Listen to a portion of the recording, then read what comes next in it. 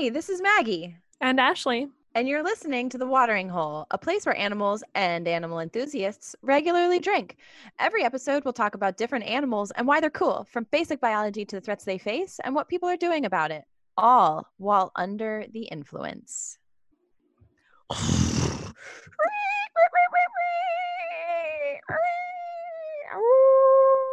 Glug, glug, glug, glug, glug, glug, glug, glug, glug, glug, glug. We just use that instead of my little spiel instead. I think that's great. Yeah, I think it's fantastic. It sounded just like it. Speaking of, I've actually had a lot of cool animal encounters in the past couple weeks up here in Maine.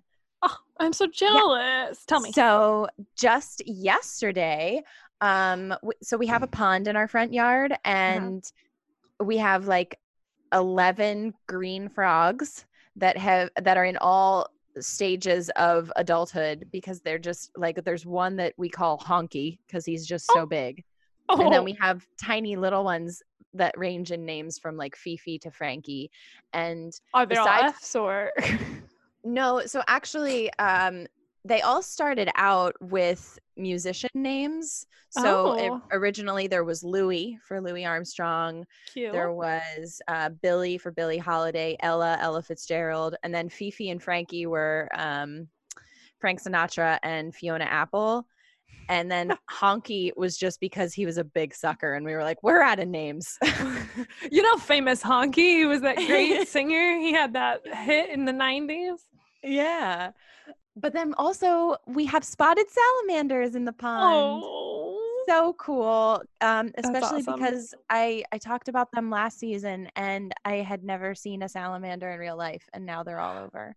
They heard the podcast and they're like, let's go visit Maggie. We're her biggest fans. Oh, thank you. You've spoken salamander to me. If you're a salamander out there listening, let us know in the comments. We really appreciate it. Where, Ashley?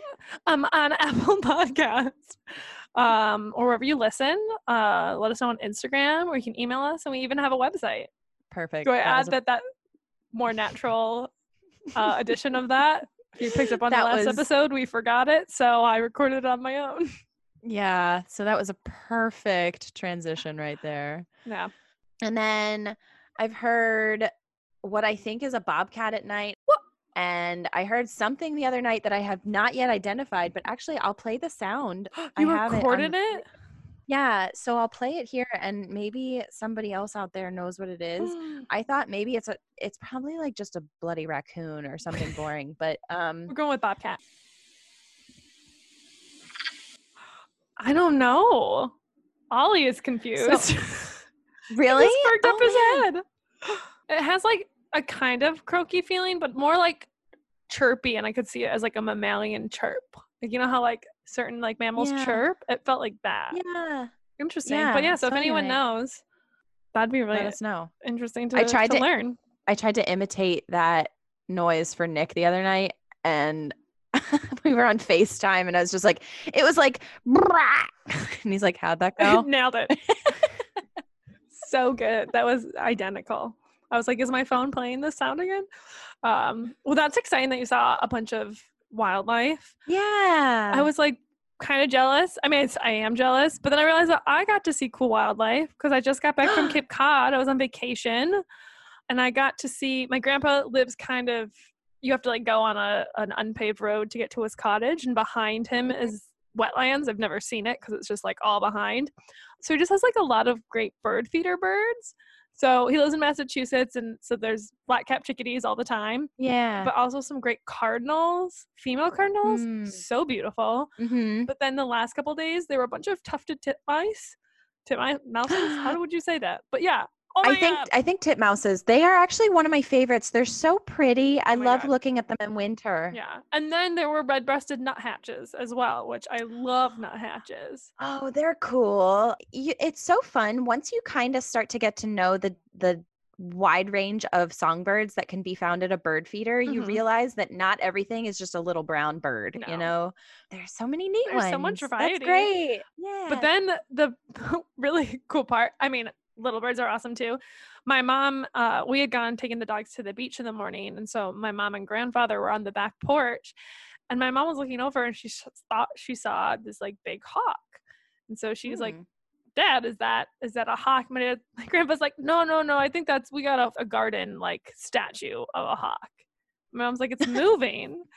And sure enough, it flew away. I was like, Grandpa, like they do have like an owl statue somewhere in their garden. Yeah. But I'm like, shouldn't you know where that's located? Like, it's not on top of the bird feeder.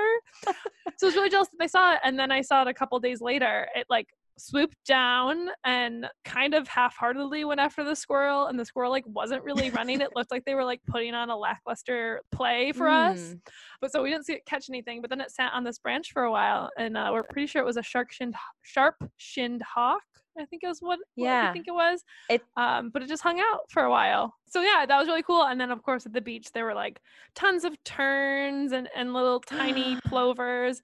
But these terns were like just diving into the water right in front of us, which was awesome. My favorite. And then one gray seal. The seals are just so much fun to watch up here. I really love seeing them. Seals are the best. They don't get old. Yeah. But yeah, so I'm glad we both had great wildlife encounters the past couple week or so. So much fun. So I can't wait to share with you my animal this week for a couple reasons. One, because it's one of my favorite animals, and that's your first hint, actually. But I'm also excited because I think I've come up with better hints. I'm really bad at giving you good hints. I just loved how last episode I got so hung up on the hint that that I thought I knew it, that I just couldn't get over it for the entire time we talked. But I'm excited. And you got to just go with your gut. Yeah. So I'm going to do from now on in life and in this podcast. Yeah. That's a good life lesson. Go with your gut, especially if it's telling you to run to the bathroom. Your face was the straightest face. I was just thinking of my last time I had to we got to get to a bathroom now. Bye. Everyone's been there, be honest. 100%. So why else am I excited? Oh, because I actually did my research. I wasn't looking up facts about this animal 3 minutes before we got on this call. So I can't wait. This is all very exciting. Okay, so I almost just read to you the name of the animal I'm doing because it's the first word in my notes here. Always dangerous to put that in your notes at the top. So the first hint is, its Latin name is Crocuta crocuta, and it is the most successful hunter in all of Africa. It's one of your favorite animals. Mm-hmm. I don't think it's lions because that's not 100% not their name. I do know a successful hunter. Also, Crocuta just sounds like a great intro to a song. Like Crocuta. Maybe I'm thinking, is it Barracuda song? Maybe that's what I'm thinking. I was thinking more of croqueta. Ooh, those are also really yummy. That's food, right? Mm-hmm. Okay. Yeah. Those are really yummy. Ashley, that's a type of rock. Love rocks. Okay. Crocuta. What is it? Yes. Okay. I really want to get this. Do you want another hint? Is it a kind of hyena? Yeah. Yes. Go with your gut, people. Yes. I don't know what kind of hyena, but I was I'm pretty sure hyenas have a really high, surprisingly high kill rate compared to what they're thought of as these scavengers. Absolutely. So, oh god, I'm so excited. Okay, what go keep going. So I'm going to be talking about the spotted hyena, but as you just alluded to, there are other types of hyenas. There are 4 within their family. There's the spotted hyena, the striped hyena, the brown hyena, and the aardwolf. That's in that family? I didn't know that. It is. Huh. So I haven't looked up the actual not genealogy. What is it called? The family tree classification. Yeah, I haven't looked up the family tree the classifications of hyenas, but all of the research that I did read taxonomy. Just said, my god, sorry. Oh my god, thank you. Yes. Shit. I didn't actually look up the taxonomy. It's just every article that I read talked about the 3 kinds of hyenas and aardwolves. This, and this. Gotcha. So I'm going to be specifically talking about the spotted hyena, but here and there I'll throw in some facts about the other kinds because first and foremost, they're so cute. Oh my That God. I love hyenas. They get such a bad rap. So if you don't know what they are, you probably do because you've probably seen The Lion King. And if you haven't, what are you doing with your life?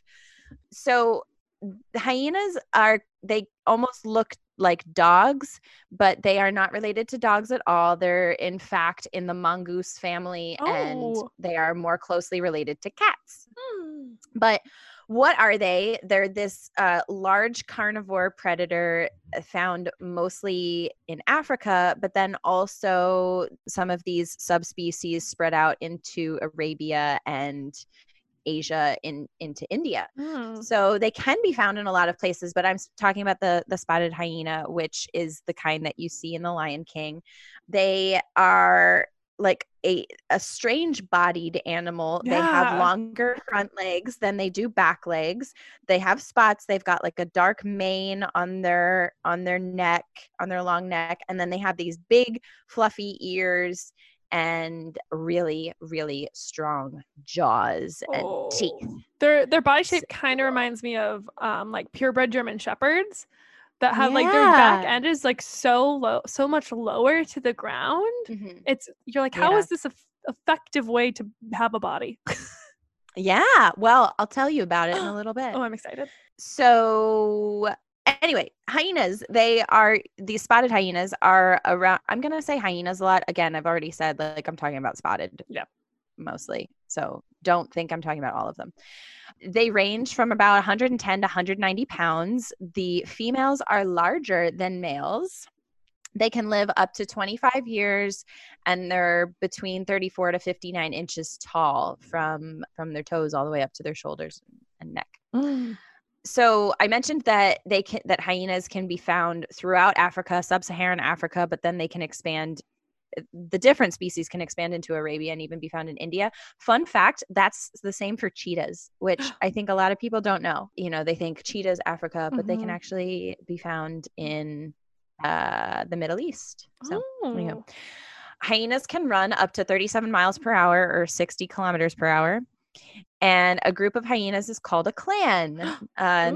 They live in similar group structures as lions, wolves, or wild dogs. Gotcha. Things specifically about hyenas, we've actually said that they've kind of developed this negative reputation as like scavengers or unsuccessful hunters. They actually have great eyesight and hearing, especially at night. And I mentioned that they live in these clans, which is part of what makes them so fascinating because their clan sizes can be up to 80 individuals. And then there's even a clan from the Masai Mara in Kenya that's been counted at around 120 members. Oh, wow. And when you have that large of a clan, you can't thrive if you're not intelligent. And that is the coolest thing. I think hyenas are just assumed to be dopey and dumb because of the Lion King and because of a lot of folklore associated with them in different cultures. And they're actually so stinking smart. So much so that they have a 70 to 95%, they have a 70% success rate in hunting, and 95% of what they eat comes from hunting. So they're not really scavengers at all. In fact, a lot of their meals are stolen by lions. I was gonna say. So you might wonder, like, wait a minute, if they're so smart and they have these big clans, why is their food getting stolen by lions? It really just comes down to like a numbers game. Like their clans can be big, but they're not always big. And prides of lions can be pretty big. And lions are actually just so much larger than hyenas. Like they could just really mess up a hyena's day. So it's actually like a calculated decision for these hyenas. They're like, you know what? I got my fill. I'd rather just walk away from this. Yeah. We can catch another animal rather than having to fight for our lives against lions. Yeah.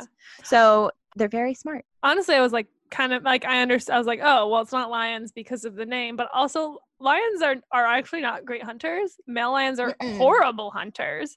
Oh, so So stupid. that should have been the real giveaway, was that lions are actually not that great, which is probably why they have the strength to like go after another animal's kill. They didn't have to chase it down and kill it. Right. They're nice and refreshed. They just basically came from the spa and they're ready to eat, you know? Exactly. That's another thing about cheetahs. Lions are often stealing prey from cheetahs, and because cheetahs expend all of their energy with how fast they go, they have absolutely no energy left to defend their kill. The takeaway is that almost all lions are thieves and they should all be arrested. So Can you imagine a lion in handcuffs? Shackles. You mean paw cuffs? Did you hear me? Literally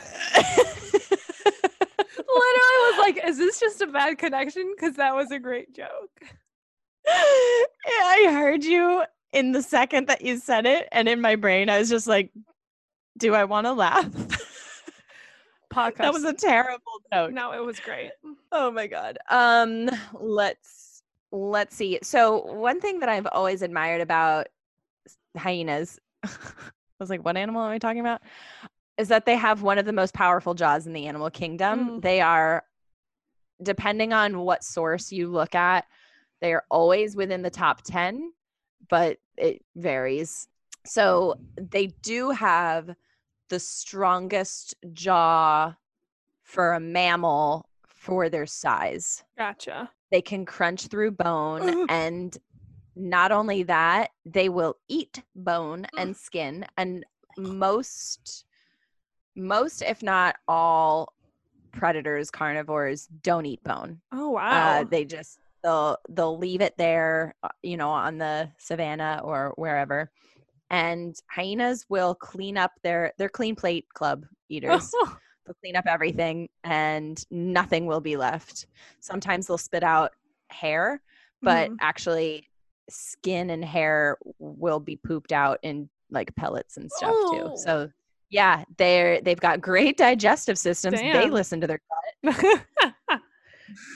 Smart animals right there. So the clans that I mentioned, they are famously led by females. Females are the alpha in all hyena clans, which is pretty awesome. Girl power. Even female pups can boss around the boys, which is pretty cool. Yes, that's awesome. I also want to talk a little bit more about how smart they are, because I found a really cool study that was conducted in the early 2000s that tested their social cooperation.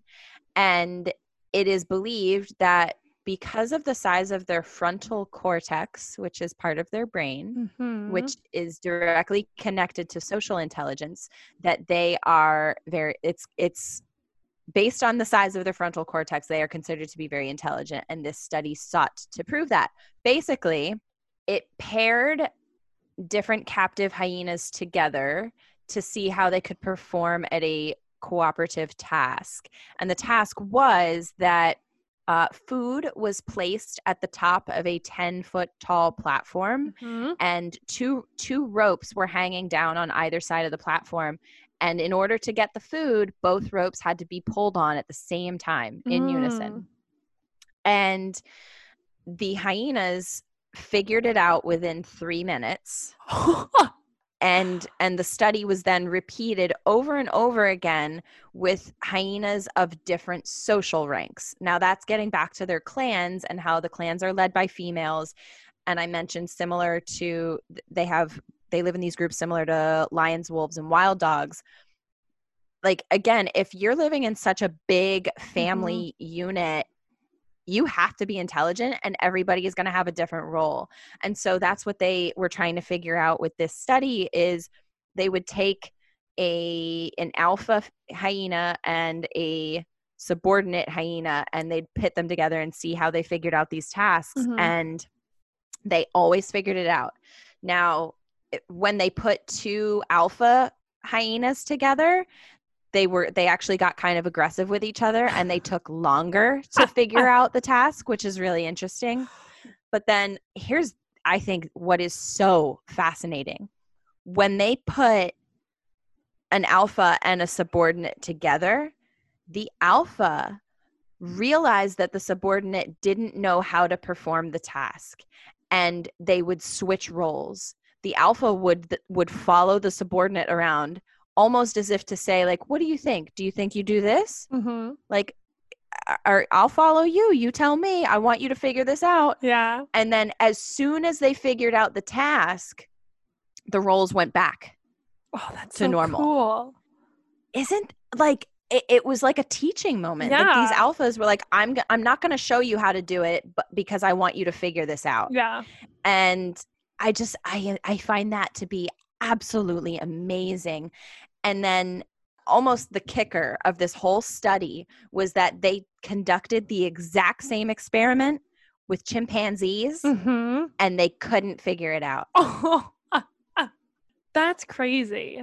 Isn't it? That's awesome, though. Oh, and wait. One more thing about this is the hyenas did this all with nonverbal communication. Huh.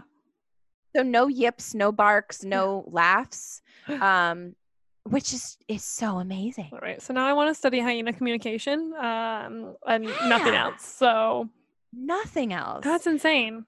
And speaking of the hyena's laugh, it's not a laugh, as I'm sure most people can guess.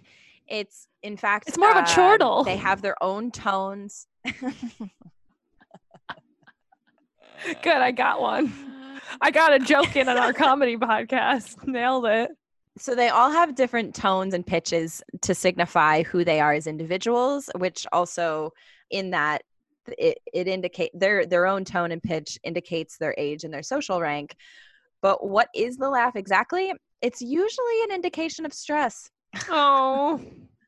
Which is kind of funny because like a lot of humans laugh when they're stressed. Like, oh yeah.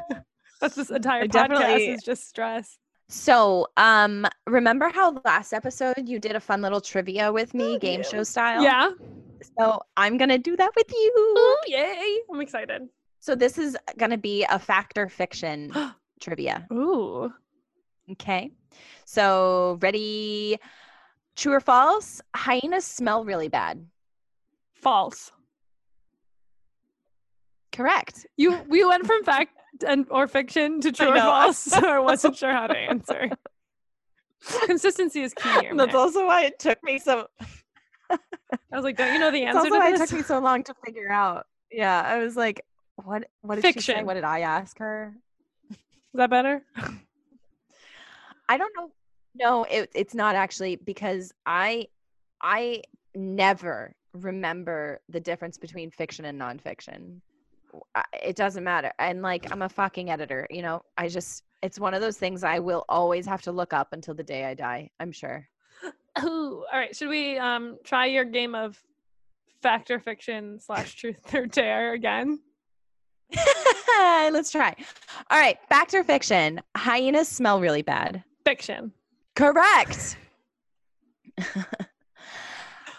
So according to a lot of folklore, which is what has given hyenas a bad rap in the first place, they dig up graves, which they don't really, like, they have been known to, but it's not their operandus. What is it? Operandus Yeah, I can't help you on this one. Not their thing. It's not their thing. Modus operandi. That's it. A method of procedure, especially a distinct pattern or method of operation. Gotcha. Hyenas just smell normal. They do sometimes eat carcasses, right? They also have an anal gland that they use to mark their territory that is referred to as hyena butter. But they're not. No. Veto. Let's just sit with that for a second. I tried to like keep talking so that it didn't sound weird. You're like, I'm going to power through this and she won't notice. Lies. Mm-hmm. But hyenas aren't rolling around in poop like your household dog does. So hyenas smell normal. Good. All right, next. Hyena's body type makes it difficult to travel long distances. I'm going to say fiction. Correct. Yay. So they actually have a rather streamlined body shape, and they are very they have a lot of endurance. There you go. You did so good. So, according to National Geographic, stubby hind legs increase energy efficiency, allowing the animals to lope easily across the ground. Hyenas also have big, strong lungs and hearts, as well as wide nostrils that facilitate oxygen exchange. Ooh. Hyenas are also known to cover ranges of 1,000 miles. So, yeah, they can be found heading all over the place. They can move fairly easily. Damn. Anyway, hyenas are endangered. Fact. Yeah, so it's true, but not necessarily about spotted hyenas. Spotted hyenas are currently somewhere around least concern / vulnerable, and that is just for the normal reasons of habitat loss and human encroachment. But the other populations, the brown hyena is the rarest of the species, and then the striped hyena is also endangered. And these are for a variety of other reasons that I didn't do any research on beyond just the normal, like when you're reading an article, it says these are endangered because of humans and poaching and things for like their pelts and whatnot. I mean, that's like always the reason. Yeah. Right. Unless right. like you're a panda, it's usually because of humans. Pandas, it's all on their own. So. We really just hate pandas here. Not huge. I mean, they're cute. Like, we don't want to kill pandas, but anyway, moving on. Okay, so last one. Female hyenas are actually hermaphrodites. Fiction? Correct. Female hyenas are, in fact, 100% females. They are, however, the only known mammal to have no vaginal opening. Aww. And that is because female spotted hyenas, have a pseudopenis. Yay! I was like, when is she going to talk about the pseudopenis? The pseudopenis is actually an elongated clitoris. And we're so mature. And it can be erect when aroused or excited or when seeing a family member. And it's the females mate and give birth and urinate through this pseudopenis, which that's insane. It's not a vagina, people. So it's very difficult to do all of these things. First of all, it's difficult for the male because he's kind of doing this like little shimmy where he's like, I can't get it in, like where's the hole? So basically they're like a teenager for the first time every time. This is great. And then after that, the females have to give birth through this fucking clitoris. Oh my God. And sadly, 10% of first-time mothers die in cub birth. Oh, wow. Yeah. It's because it's just not. It wasn't designed well. So it wasn't designed well in that regard, but what it was designed for, remember, the females are the alphas, and this tiny opening floppy clitoris, which by the way can grow up to 7 or 8 inches long, by the way. Just an extra little tidbit for you. They so evolved as an anti-rape device. Oh wow. Because it's so difficult for the male to get it in, they're just like, well, I'm not even gonna try. Oh my God. That's insane.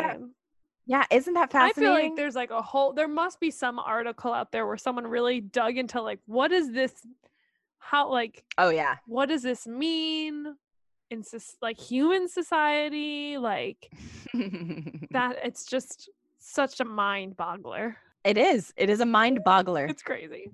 So I'm gonna leave it at that. Awesome. Well, thank you. Anyway, oh my God. I'm so jealous. Yeah. Hyenas are amazing. I wish you had talked about how cute baby hyenas are, because if you want to see something adorable, I'm going to be posting photos of baby hyenas on our Instagram because I saw them when I was on safari in Kenya, and They are just the cutest. Like I want to snuggle a hyena. But yeah, baby hyenas have like little mohawks. Like they're such little punk Mhm. rockers. Oh, I love Oh my them. God, they're so cute. Man, hyenas I was on love my them. list, but I'm glad you did them and you did a great job. So, Thank you. woo. I need a quick wine break. Oh my gosh. So I went to visit my neighbor for a post-work drink this evening, and Mhm. she had red wine in a box, and she called it a cardboard dough. Ha! That's pretty good. Isn't that clever? I like that. I like it when people call like, because you know how they're like bags of wine in those boxes. You just call Hmm. it an adult Capri Sun, I like that too. but it's gigantic. Well, All we're right. bigger than kids are, so you gotta, volume You're right. matches the size of the human. We are larger than children typically, so I'm excited for my animal, but I also like kind of cheated a little bit. So I'm gonna give you my clues, so you can guess what I'm doing. And my clue is based on where I was last week and what I saw. Oh. What do you think I'm doing? So, for context, last week Ashley was at Cape Cod Mm-hmm. and she went to a drive-in double feature, Mm-hmm. and the two movies, well, one of them was Jurassic Park, and Yep. she's definitely not doing a T-Rex. Not doing dinos. The other movie was Jaws. Yeah. So, audience members, what do you think she's about to talk about? So, all right. Listen, so I know you did sharks in general, I think at the beginning of Mhm. season 2. And I know because I looked through your notes to double check, which can I just add, looking at your notes, it's so organized and like your things are for the most part like pretty clearly labeled. I labeled my document da-dum, da-dum, da. Like I just am like, what am I feeling today? I'm like, oh, Maggie's is like way more organized. We have a shared Google Drive, and every once in a while I'll pop into the Ashley folder, and I'm just like, wow, she's so much more creative than I am, because I'm like, episode 3, hyenas, and like it's so boring, right? Because I take this way too seriously. I need to loosen up. You're like, all right, what am I feeling? And yeah, some of I'll have to look through some of the last ones. I don't know so that funny. It's always a benefit because it's helpful, in your case to like know what season it was in. Where I have like my axolotl one is just axolotl, and like. Or like when you did the it's aye, Captain. Oh, yeah, that one is pretty good, not gonna lie. But yeah, so I am doing specifically great white sharks, and what I really wanted to talk about is kind of the history of why we're scared of them and like kind of where that came from, especially after seeing Jaws. Mm-hmm. But I will say, if you ever have the chance to see Jaws at a drive-in on the Cape, do it. Yeah. It's just such a cool experience because for those who don't know Jaws, if you don't know Jaws, the movie, I don't really know how to help you. But it's a very famous movie, which I'll get into a little bit later, but it was filmed in Cape Cod in a town called Truro, Truro, which is like 2 towns away from Wellfleet, which is what drive-in I was in. So like to be right near where it was filmed was just like so cool. And it's like a 1957 was like the year though the drive-in was established, so it's like very old-timey feeling, so it was just really cool. That's so fun. But so let's talk a little bit about great whites. I'm not gonna do like too much because again we have a whole shark episode that's really great, so this one's just specific to great whites. I think this is fantastic. I'm glad you're getting specifically into a shark species. I know you did whale sharks, but they're totally 1,000% different. God, yeah. Also, it was Shark Fest on National Geographic Channel, like for the last several weeks, and I was obsessed with just if I had free time, that's what I had on the television. Yeah. So the great whites, or great whites, or their Latin name is Carcharodon carcharias. Don't know how right that is. Probably should have practiced it beforehand, but that's their scientific name. They are the largest known predatory fish that's also extant, so alive. And they're the only fish that grow larger than them are whale sharks, like Maggie had mentioned that I did before, and basking sharks, which are way more similar to whale sharks than they are to great whites. Also to note that there is no such thing as a lesser white shark. So like even though it's greater white shark, it's not in comparison to another kind. So scientists actually often refer to great whites just as white sharks. White sharks, yeah. Which is really funny because, well, the first half of the story is not funny. There was a great white shark attack on the Cape, and my dad was reading me the article, and the way the article talked about great whites, they said, white sharks, also known as great white sharks. And my dad was like, well, aren't they always known as great white sharks? And it was this whole thing. But it turns out in the scientific community, white sharks is more typical, whereas common people usually say great whites more. But yeah, so I just thought it was interesting because I never realized that. And I also think it kind of helps, like white sharks kind of like makes them like not as scary, I guess. Yeah. It kind of like takes away from that and like neutralizes. That's the word I was looking for. But they're pretty fucking big. So they can be anywhere between 16 and 20 feet in length when they are full grown and weigh between 4,000 and 7,000 pounds. Now, I always say that I won't get into, too much into their height and weight, but I wanted to add some comparisons. And I recently found a website. I forgot what the name of the actual like URL is, but it's the measure of things where you can put in a measurement and it gives you comparisons. This is like your favorite website. How much time did you spend on this? Too much time. And I have 3 examples for each, but then I have, okay, I'll stop. So for length, so that's 16 to 20 feet. So at the very top of that, so the 20 feet, they are as long as a giraffe is tall. Or they're, for one that people can probably think about more, they're 3 times the length of a queen bed.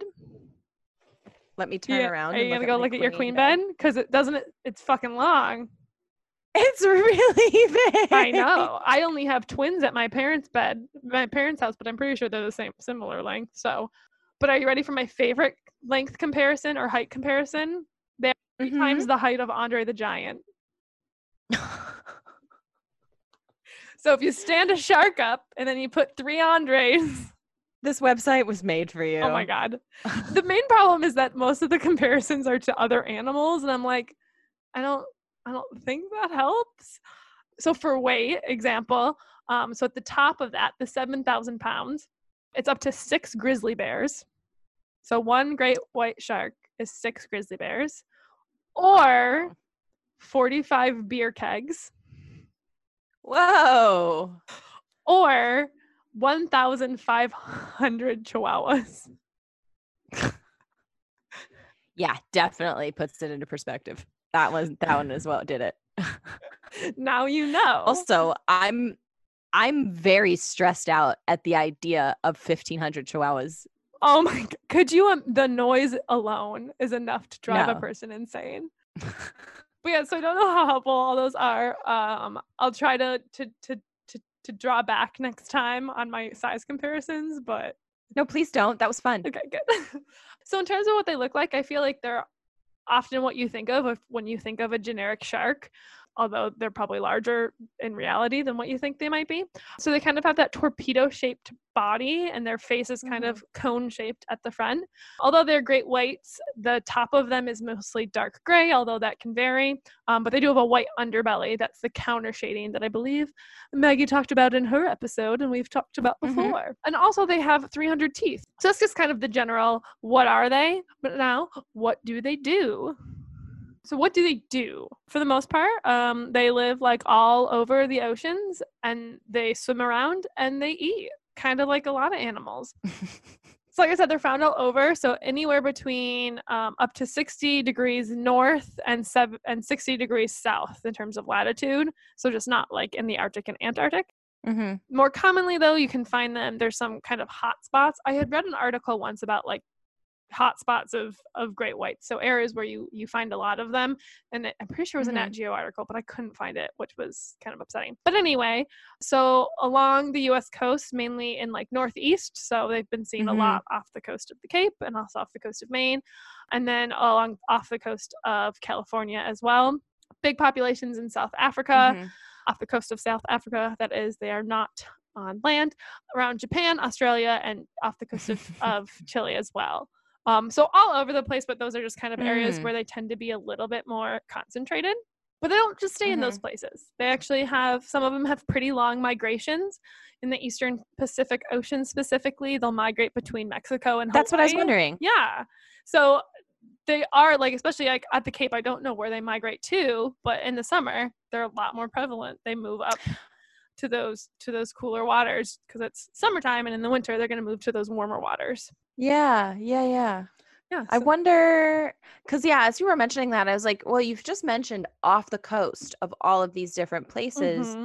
And I know that we're still learning so much about sharks generally, but we don't know where they go when they're not near coastlines. The oceans are so big and they're hard to follow, right? So like, what are they doing out at open sea? Are they just moving around in search of food, or is it like, are they more comfortable in the temperatures? Is that what they're seeking out? Change in water temperatures? I don't know. Are you might tell us, but I have often thought about this. These are all great questions, and I don't have a ton of answers, but that's because the species specifically is, we'll talk a little bit about it later, is that they're vulnerable for a lot of different reasons, but they're also just naturally rare because they're such large carnivores, such large predators, that there's not like, they're not all over the place, they're not like schools of fish. We don't have that. So they're hard to study because there's just naturally not a lot of them. They're also somewhat endangered, and it's hard to study animals that go off into the, like, they go off and we don't know unless we have trackers on them. They do spend a lot of time along the shore, even not during those certain times of the year. They do tend to stay inland, but they also are known to dive super deep. So they can dive up to 1,200 meters, which is really helpful because then they can feed on those slower moving fish and squid. And I have a couple of cool fact alerts in here. And so this is first one, cool fact alert.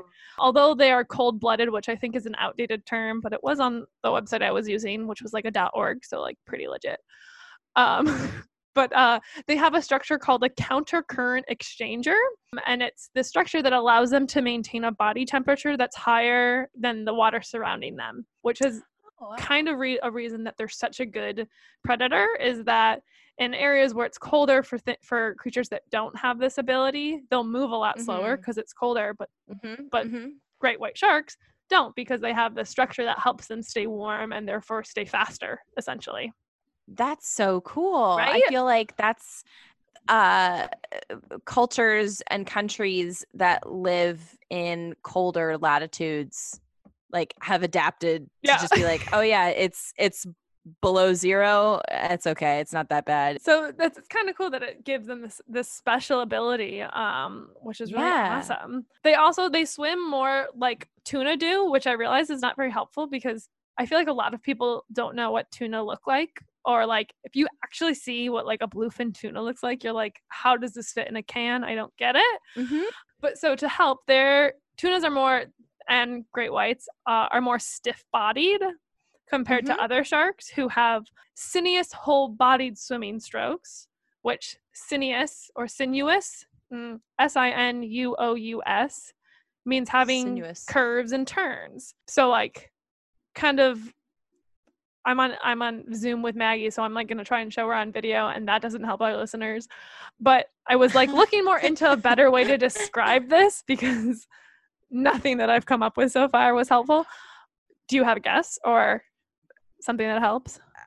A guess? I was just going to describe, when you were talking about stiff-bodied, I'm thinking like about videos that I've seen of white sharks versus videos I've seen of even like a thresher shark or a hammerhead or different fish. And if you just look at their bodies, they move differently. It's almost like these other sharks have more, nope, I don't know. I don't have a good comparison. It's almost like the white sharks have a brace on. Yeah.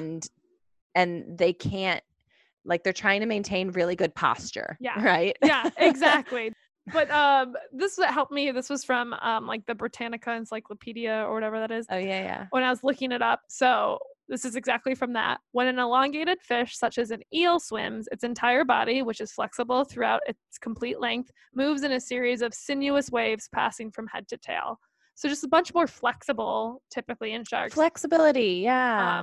But that kind of stiff, back brace, I think is a good way to put it. That sharks and back braces is just great visuals all like they're over. just trying to balance a book on top of their heads. They're very formal and have great manners. For those who didn't know. In terms of diet, they eat everything from small fish to large seals and even dolphins.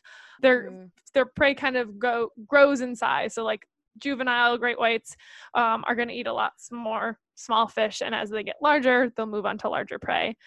They give live birth. I think we talked about this. You talked about this when you talked about sharks, that a lot of sharks do this. And this also might be true for other sharks, but cool fact number 2, and I'm going to read this the way I wrote it. I don't know what kind of mood I was in. Cool fact alert number 2. You know placentas? So last year, during gestation, female great whites provide nourishment through unfertilized eggs. I was feeling sassy as hell. Clearly you were. You were just like... So that's pretty cool, is that they do give live birth.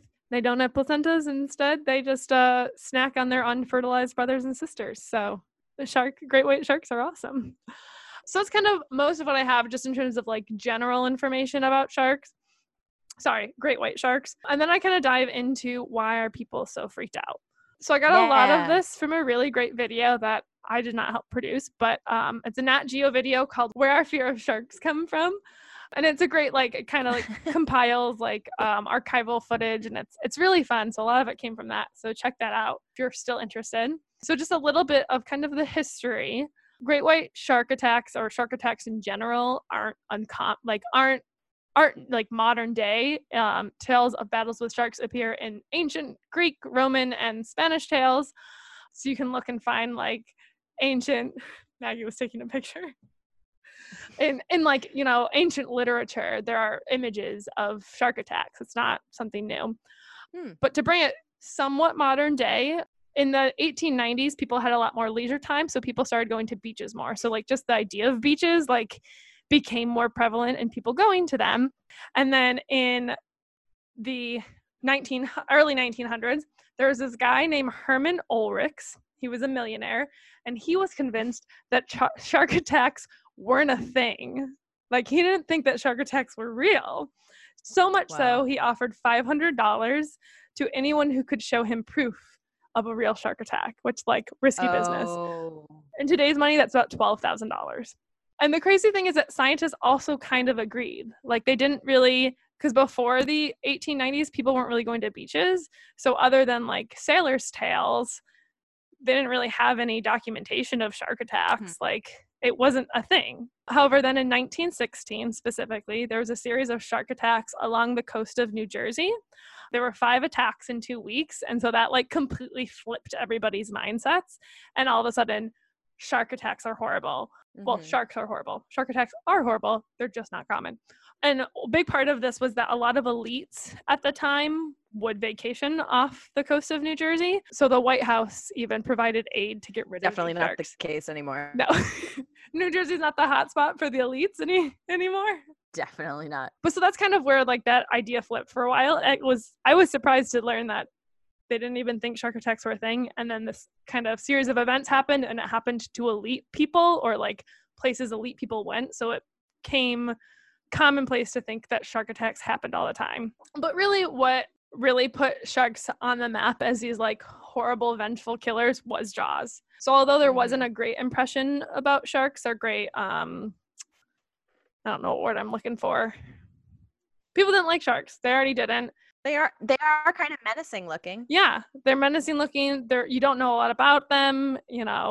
I hate it when things touch my feet in the ocean. So like the thought of it being a shark is not great. But Jaws is really what kind of gave us this modern day visual of a man-eating vengeful shark. The novel, so it's based on a novel. The novel itself spent 44 weeks as a bestseller in the 70s. And then the movie was the largest grossing film at the time. I think it was in like 1976 when the movie came out, maybe. or sometime around there. And it's kind of actually what started like blockbuster films. So like the idea of a blockbuster film started with Jaws. So everybody saw this film. There even was, you should look it up, they presented this like fact sheet about sharks alongside the film, but they took a lot of liberties, and they included in it that part of a shark's diet was humans.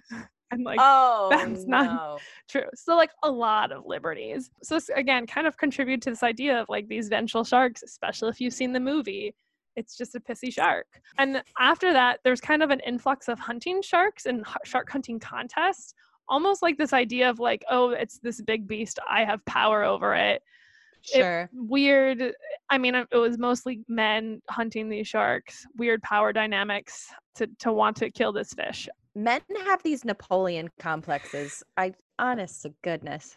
So long, complicated history. In reality, great white shark attacks, and I put attacks in quotes because it's really not, I feel like attack, it implies that it was like intentional, and usually they're not. They're fairly rare, and they're almost always kind of this exploratory behavior, kind of if you think of like puppies or babies chewing on things. They'll bite something to see what it is because they don't have hands. They very quickly usually realize it's not humans and that they're not prey, and they like get out of there. However, because of how gigantic they are, even one bite can be extremely traumatic or even fatal. So it'd be one thing if you get bit by a puppy, but it's another thing if you get bit once by a great white shark. So if you think about what their prey is, if you think about, seals or sea lions, and you think about like people on boogie boards or surfers who often are the victims of shark attacks, from below, they look a lot like prey. And so sharks can go up, bite them, realize humans taste like shit, and they're out of there. But that doesn't matter because one bite is enough to be super traumatic. So yeah, it's kind of sucks that they're these great, amazing predators, but that's what, gives us this idea that they're the one thing that's 100% not true is that they're not vengeful. Like they don't have they're sharks. They don't have an agenda. Like what? Oh my God. Sharks with an agenda. But yeah, so that's kind of where the history of this fear of sharks comes from. So why are they important though, and how can we help? For one thing, they're important. They're at the top of the food chain, which is extremely important. As soon as that goes out of whack, we get an influx of some species and another species shrinks. So they're very important. And like I said earlier, they're naturally a rare species. There's already not a lot of them. So their numbers, I feel like, can like teeter a lot more than a species that's abundant all the time. They're specifically IUCN red listed as vulnerable. In terms of threats, they're hunted by humans for their fins and teeth. There's also still trophy hunters out there looking for great whites. They're often caught as bycatch. Talked a lot about this before, in terms of fisheries kind of being a threat, in that if you don't know where your food comes from, you could be getting seafood that, doesn't have a great regulation on their bycatch and stuff. And then I also put that the ocean is just fucked. So we all know this: climate change, warming waters, plastic pollution, all of that. The warming waters is contributing to more white sharks being seen up here off the coast of Maine. That's not to say that they've never been up here before, but unfortunately, just about a month ago, a woman was killed by a white shark attack. And it was just like you said, according to news reports anyway, that it was kind of exploratory.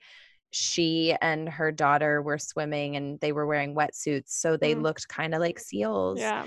And they were swimming because white sharks aren't usually up here. Yeah. And it's because our waters off in the Gulf of Maine are actually warming at such an exponential rate. I think it's another thing of when water's warm and sharks are moving to places that they haven't been before, humans don't know how to interact necessarily with them. It's not something they're used to, and like the encounters are more rare, like you don't expect them, and it just creates a whole bunch of new problems. I have this listed as in all caps. I feel like I may have brought it up in your shark episode, in the episode where you did sharks, but also shark infested waters are not a thing. They live there. It's the ocean. That's like saying human infested houses. That's not a thing. Humans live there. So shark infested waters, not a thing. So just in general, what can you do? I feel like a lot of this is going to sound kind of familiar, know where your seafood comes from. But I think an important thing is to kind of dispel the myths about sharks and that they're not these huge vengeful killers. And then another thing, and this is kind of just in general, admit when you're wrong and learn from that. Yes. The author of Jaws, Peter Benchley, actually became a shark conservationist later in life.